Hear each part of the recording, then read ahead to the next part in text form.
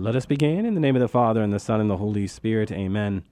Our Father, who art in heaven, hallowed be thy name. Thy kingdom come, thy will be done, on earth as it is in heaven. Give us this day our daily bread, and forgive us our trespasses, as we forgive those who trespass against us, and lead us not into temptation, but deliver us from evil. Amen. In the name of the Father, and the Son, and the Holy Spirit. Amen. Well, welcome to another edition of Seeds of Truth. This is your host, Joe Hollcraft, coming to you from KKXX Studios, Chico Life Radio, 104.5 FM and AM 930. It is great to be with you another Wednesday evening where we will continue our reflections into Paul's second letter to the Church of Corinth. And, someone pulled me aside and said, Joe, I noticed that you emphasize just not a letter to a particular community, but you say Church of Corinth. And I do that intentionally. I think we can forget that St. Paul is writing to specific communities, specific churches within a particular area, right? So Paul's second letter to the Corinthians is his second letter to the Church of Corinth, right? His letter to the Ephesians is a letter to the church in Ephesus. These are letters that are very specific in who they are addressing. And as we have been exploring in great detail the context to which these churches find themselves in, the many pastoral needs, in so many ways we can say that he's writing to the many pastoral needs of these churches. So yes, that is very important to note that. I don't know if I've ever really talked about that before as I've been going through Paul's two epistles to the Church of Corinth, but it is something to note. Now, for this evening, I am very excited because I have been waiting to talk about 2 Corinthians chapter 12, verses 1 to 6, as it will afford us to begin to have that conversation about this call we have to be mystics. Now, yes, I have talked about this before, but I've yet to talk about it within the context of St. Paul's letter to the Church of Corinth, and especially as St. Paul himself has this profound mystical experience. So, without further ado,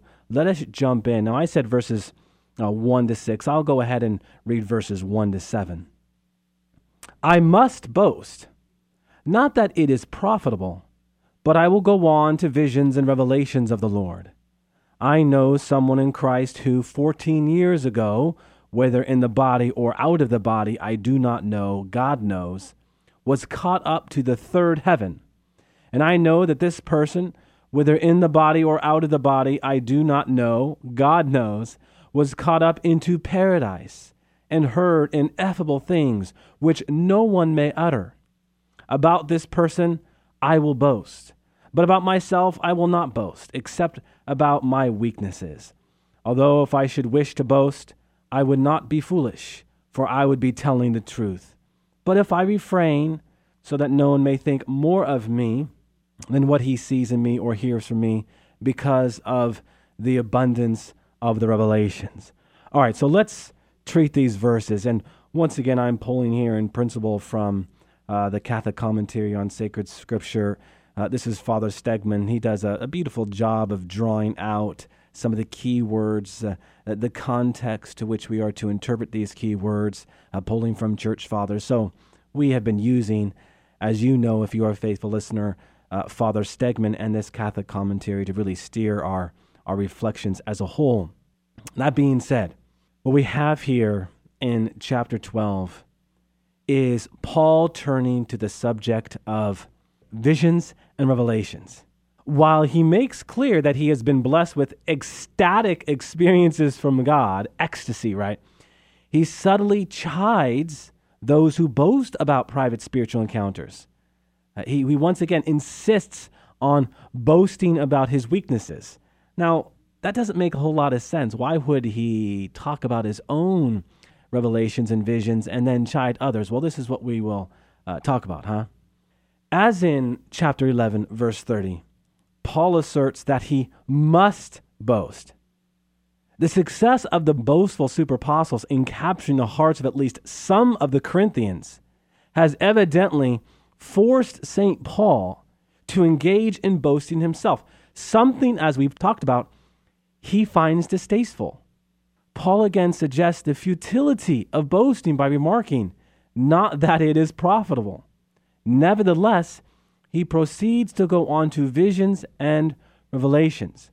Now, visions and revelations really express a single reality, huh? In this case, how revelatory experiences have both these visual and audible features.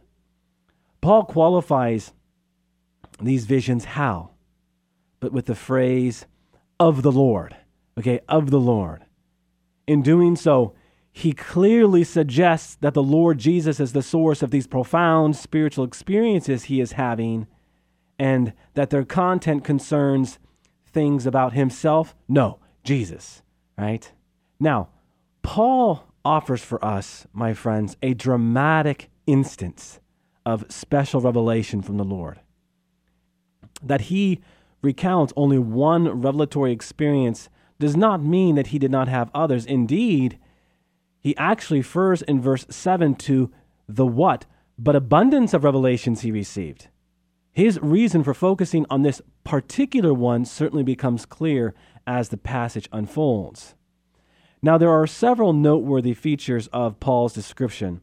One is that he narrates the event in the third person, and it reads kind of awkward. I know someone in Christ who. But as I was just noting, as the passage unfolds, it becomes apparent that Paul is referring to himself. So, why does he use the third person? Well, such an intimate spiritual experience is best kept to oneself. It really does come off as him not wanting to talk about it with others, but he feels compelled to do so because of the interlopers, the intruding missionaries boasting.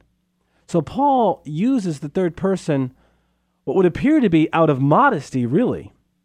And it also serves to convey something of the mysterious, extraordinary, and really transcendent quality of the experience itself, a quality that is also suggested by his uncertainty, expressed in verses 2 and 3 about whether the experience took place in the body or out of the body.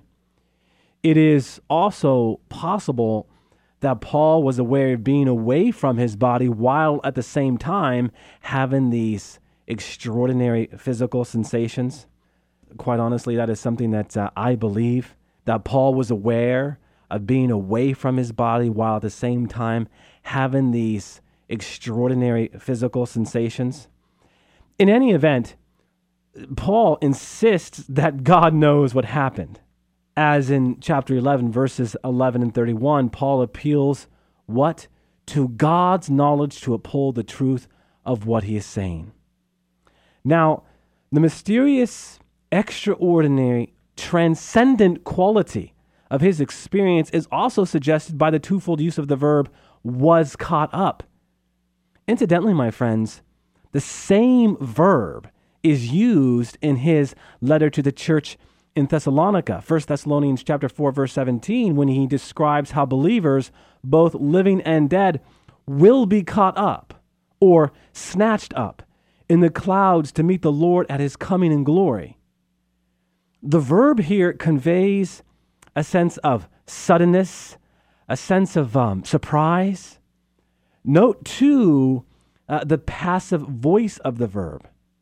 This is what we would call an instance of the divine passive, which really puts the accent and the emphasis on God initiating, God's initiative and activity, rather than any action of, well, in this case, St. Paul, who was merely the recipient of the revelation.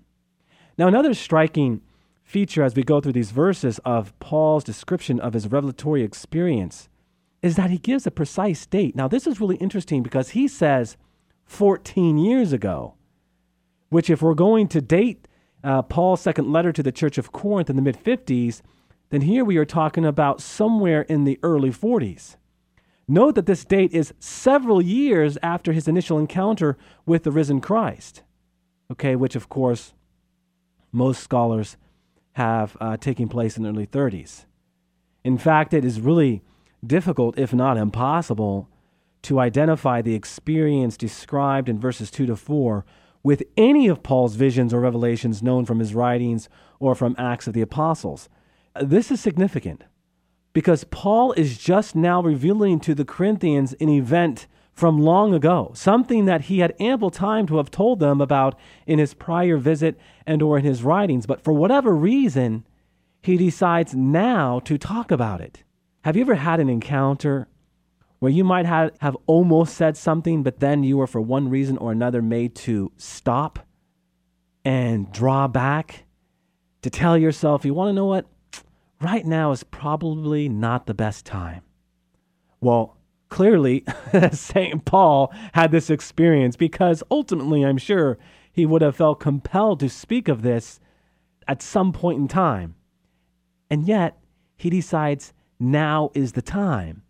Because as St. Paul himself talks about this experience he had, he does so in the name of Jesus Christ, not on something he did.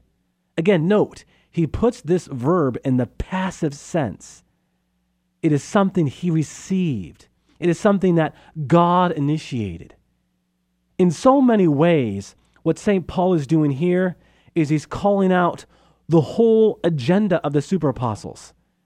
He's saying to them, this isn't about what you are doing. This is about what God desires to do through someone else, because God initiates.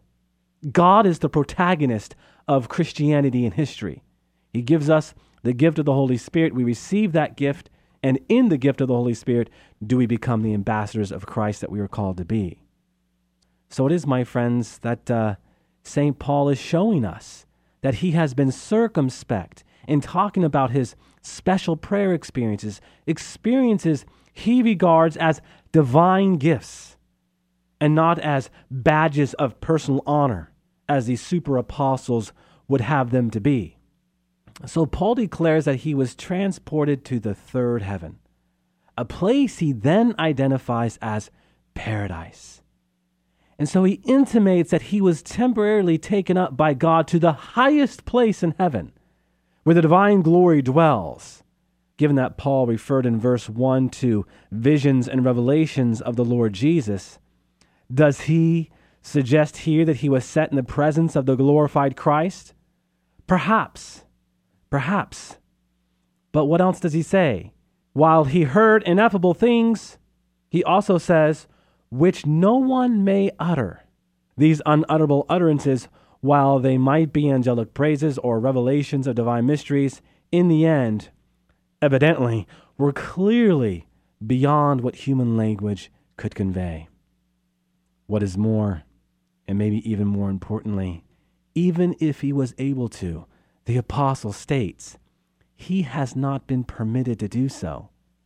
This brings up another point. What is God permitting you to do? What is God permitting you to say? What is God permitting you to share? Just because you have been given an insight to a situation, that doesn't always mean that you are called to share that insight with whomever, wherever, and whenever. What St. Paul teaches us is ultimately the essence of what discernment is about. The word discernment comes from the Latin root that literally translates to come to understand. So we are made to slowly contemplate, ponder, download those things that come to mind and heart so as to then ask the question, what is the meaning of this moment? Lord, do you want me to share this? Do you want me to share that in this particular encounter? Or do you want me to share it for another time because right now just isn't the best timing? How important is that? How many of you, if I was in front of a group, I would say, give me a show of hands, how many of you have spoken out of turn? If you're going to be honest with yourself, you're probably raising your hand. Right now, I'm in this radio studio in Chico, California, raising my hand, okay? I've spoken out of turn. Mea culpa. In God's grace, are we given a gift? The gift of silence, the virtue of silence. Silence is a virtue when we have something to say, but resist saying it because you realize that you want to know what, like I just said, right now just probably isn't the best time. St. Paul has something so important to teach us here. Now, Paul concludes in verse 5 his use of the third person pronoun in talking about himself. About this person I will boast. You see, my friends, he can boast about what happened 14 years ago because he has clearly explained that it was ultimately God's doing. He's not boasting about himself. He's boasting about what God is doing in him. Because why? He is then, in actuality, boasting in the Lord. Paul then refers to his preferred manner of boasting, the one he already expressed and the one we've already talked about. I will not boast, except about my weaknesses, he says in verse 5. There he recounted his harrowing escape from Damascus, where he was set down in a basket. I love when St. Paul gives us detail to his harrowing experiences, that he found himself being lowered down in a basket to escape more persecution. Most fascinating.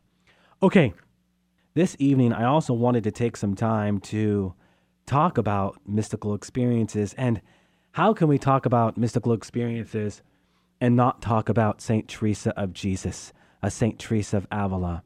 St. Teresa of Avila is one of those saints who had extraordinary mystical encounters with God. She had many mystical encounters with God.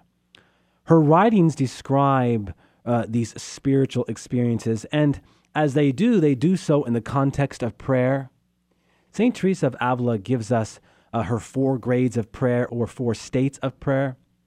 Now, in the 4th state of prayer, or in that final state of prayer, St. Teresa of Avila portrays an experience where she was caught up in God, and she really speaks to it in the context of rapture, where she was raptured into the hands of God, in terms that in so many ways recalls Paul's sense of being caught up in God. This is from St. Teresa's writings. It comes generally as a shock, quick and sharp, and you see and feel it as a cloud, or as a powerful eagle ascending and bearing you on its wings. I repeat, you see and feel yourself transported, but you know not where. I love that. You know not where. St. Teresa also expressed her sense of wonder in the aftermath of such experiences in a way that also echoes St. Paul. Listen to her words. It has happened to me on occasion, when this prayer was over, to be so beside myself that I did not know whether I had been alive, whether I did not know whether I had been dreaming. On such occasion, St. Teresa of Avila also speaks to the gift of tears, and how out from those tears she would receive a great courage that in many ways confirmed the reality of her mystical experience. So St. Teresa of Avila, in her 4 states of prayer, specifically her final state, would speak to this ecstatic union, this mystical transforming union. And so we have seen, not only in the life of St. Teresa of Avila, but others, this kind of mystical union. A number of you out there might be familiar with the great Padre Pio, St. Pio. He experienced another kind of phenomenon similar to this kind of mystical union called bilocation. Bilocation is one of those more remarkable gifts attributed to Padre Pio. Him being in one place and at the same time in another place. His appearances on various continents are and have been attested by numerous eyewitnesses who either saw him or smelled the odors that are characteristically associated with his presence, described by some as roses and by others as tobacco. And I want to talk about this a little bit. Some of you who might be hearing this for the first time are saying, what and what? Well, pay close attention, because actually some of what we are talking about right now has its seeds and its roots in sacred scripture. In the Old Testament, from time to time, you'll read of this muron, this chrism oil, this oil that would have a very special odor. And as it was understood in Jewish antiquity, this odor would help the encounter with God, would encourage a deeper encounter with God. Why? Because God would use our senses, just not sight, but also smell, to encourage the encounter. So during an anointing, you'd be perfumed with oil, and that oil would have a very robust smell. And that smell would encourage the encounter with the reality of what that oil was conferring. Incidentally, my friends, something similar to Padre Pio is the story of St. Polycarp of Smyrna. I have detailed that story on more than one occasion. that in 155 AD, the great bishop of Smyrna was martyred in the Colosseum. As the story is told, when he was nailed to a stake and when his body was set on fire, the flames sent forth this very sweet-smelling odor, as it was described by some in the Colosseum, like that of a sweet-smelling frankincense. Well, all throughout the years, we have this particular gift given to certain people that, well, might encourage the encounter with that of the divine. Brothers and sisters, we are mere vessels, mere instruments.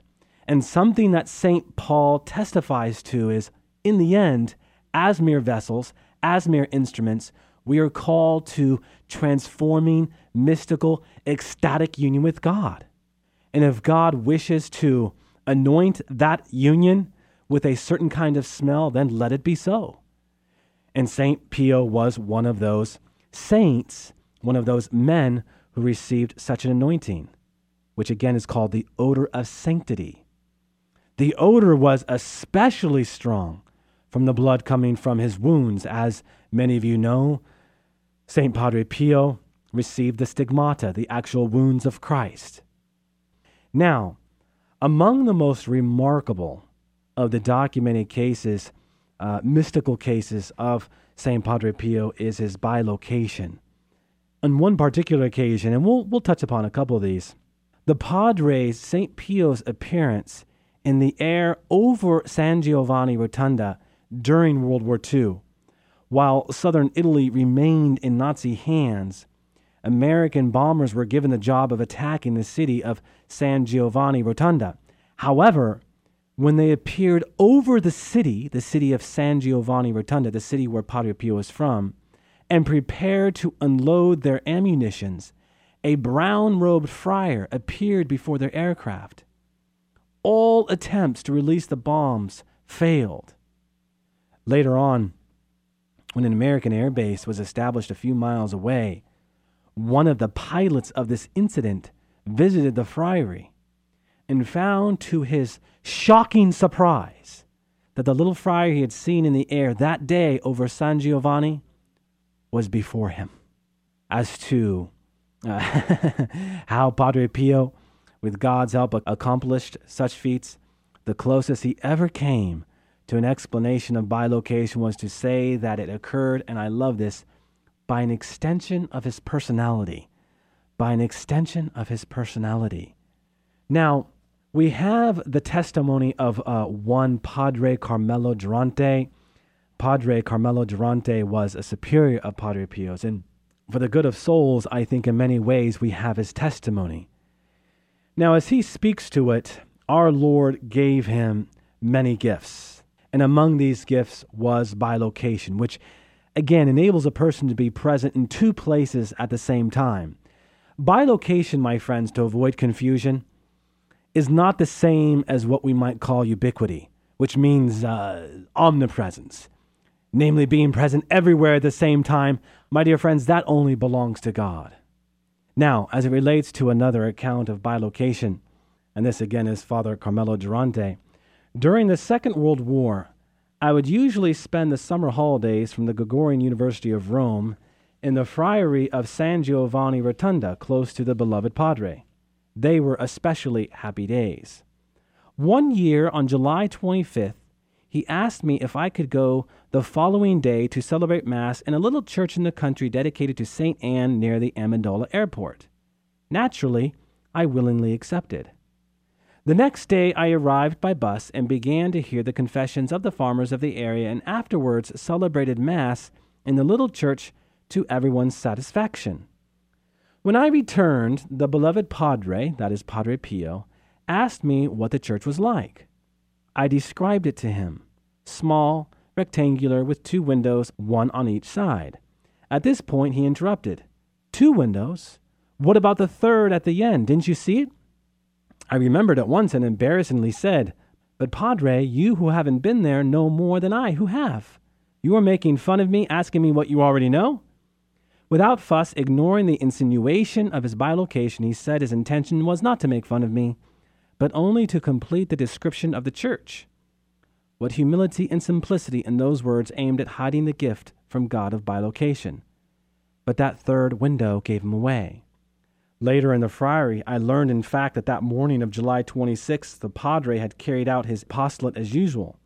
So here was further evidence of that privilege enjoyed by the padre of being present in two places at the same time. How could he describe one place when never being there, and at the same time be fulfilling his apostolate? So that's another story. There are literally hundreds of stories about Padre Pio. I talk about Padre Pio. I talk about St. Teresa of Avila because, my dear friends, these are examples, illustrations of what St. Paul is talking about. And by that I mean these revelations, how we are called to share in these revelations. Revelations and visions, not by our own doing, but by God's doing. And these are revelations that are in many ways tied to mystical union. Now, that being said, I've received the question before, Joe, do you have to be in this fourth state of prayer to receive mystical phenomenon? No, God can do whatever he wants to do. But for the person who is so deep in these transformative states in God, then certainly we can say, as church history has shown, you are more likely to experience such an experience. I don't know if you out there have had such an experience.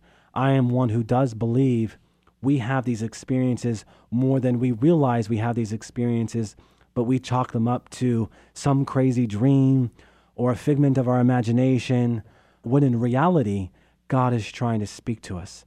Brothers and sisters, all things are not bound up in what we call coincidence, but God incidents, not some sort of unexplained concurrence of events, but ultimately, in the end, what is designed to be providential.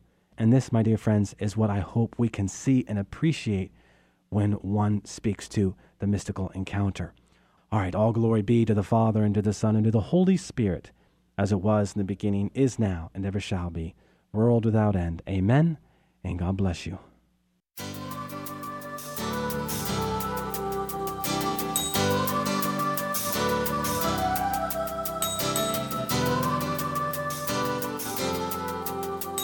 Thanks for listening to Seeds of Truth, heard every evening, Monday through Friday at 5:30 here on KKXX. If you'd like to hear this program or find out how you can help support Seeds of Truth, the website is joehollcraft.org.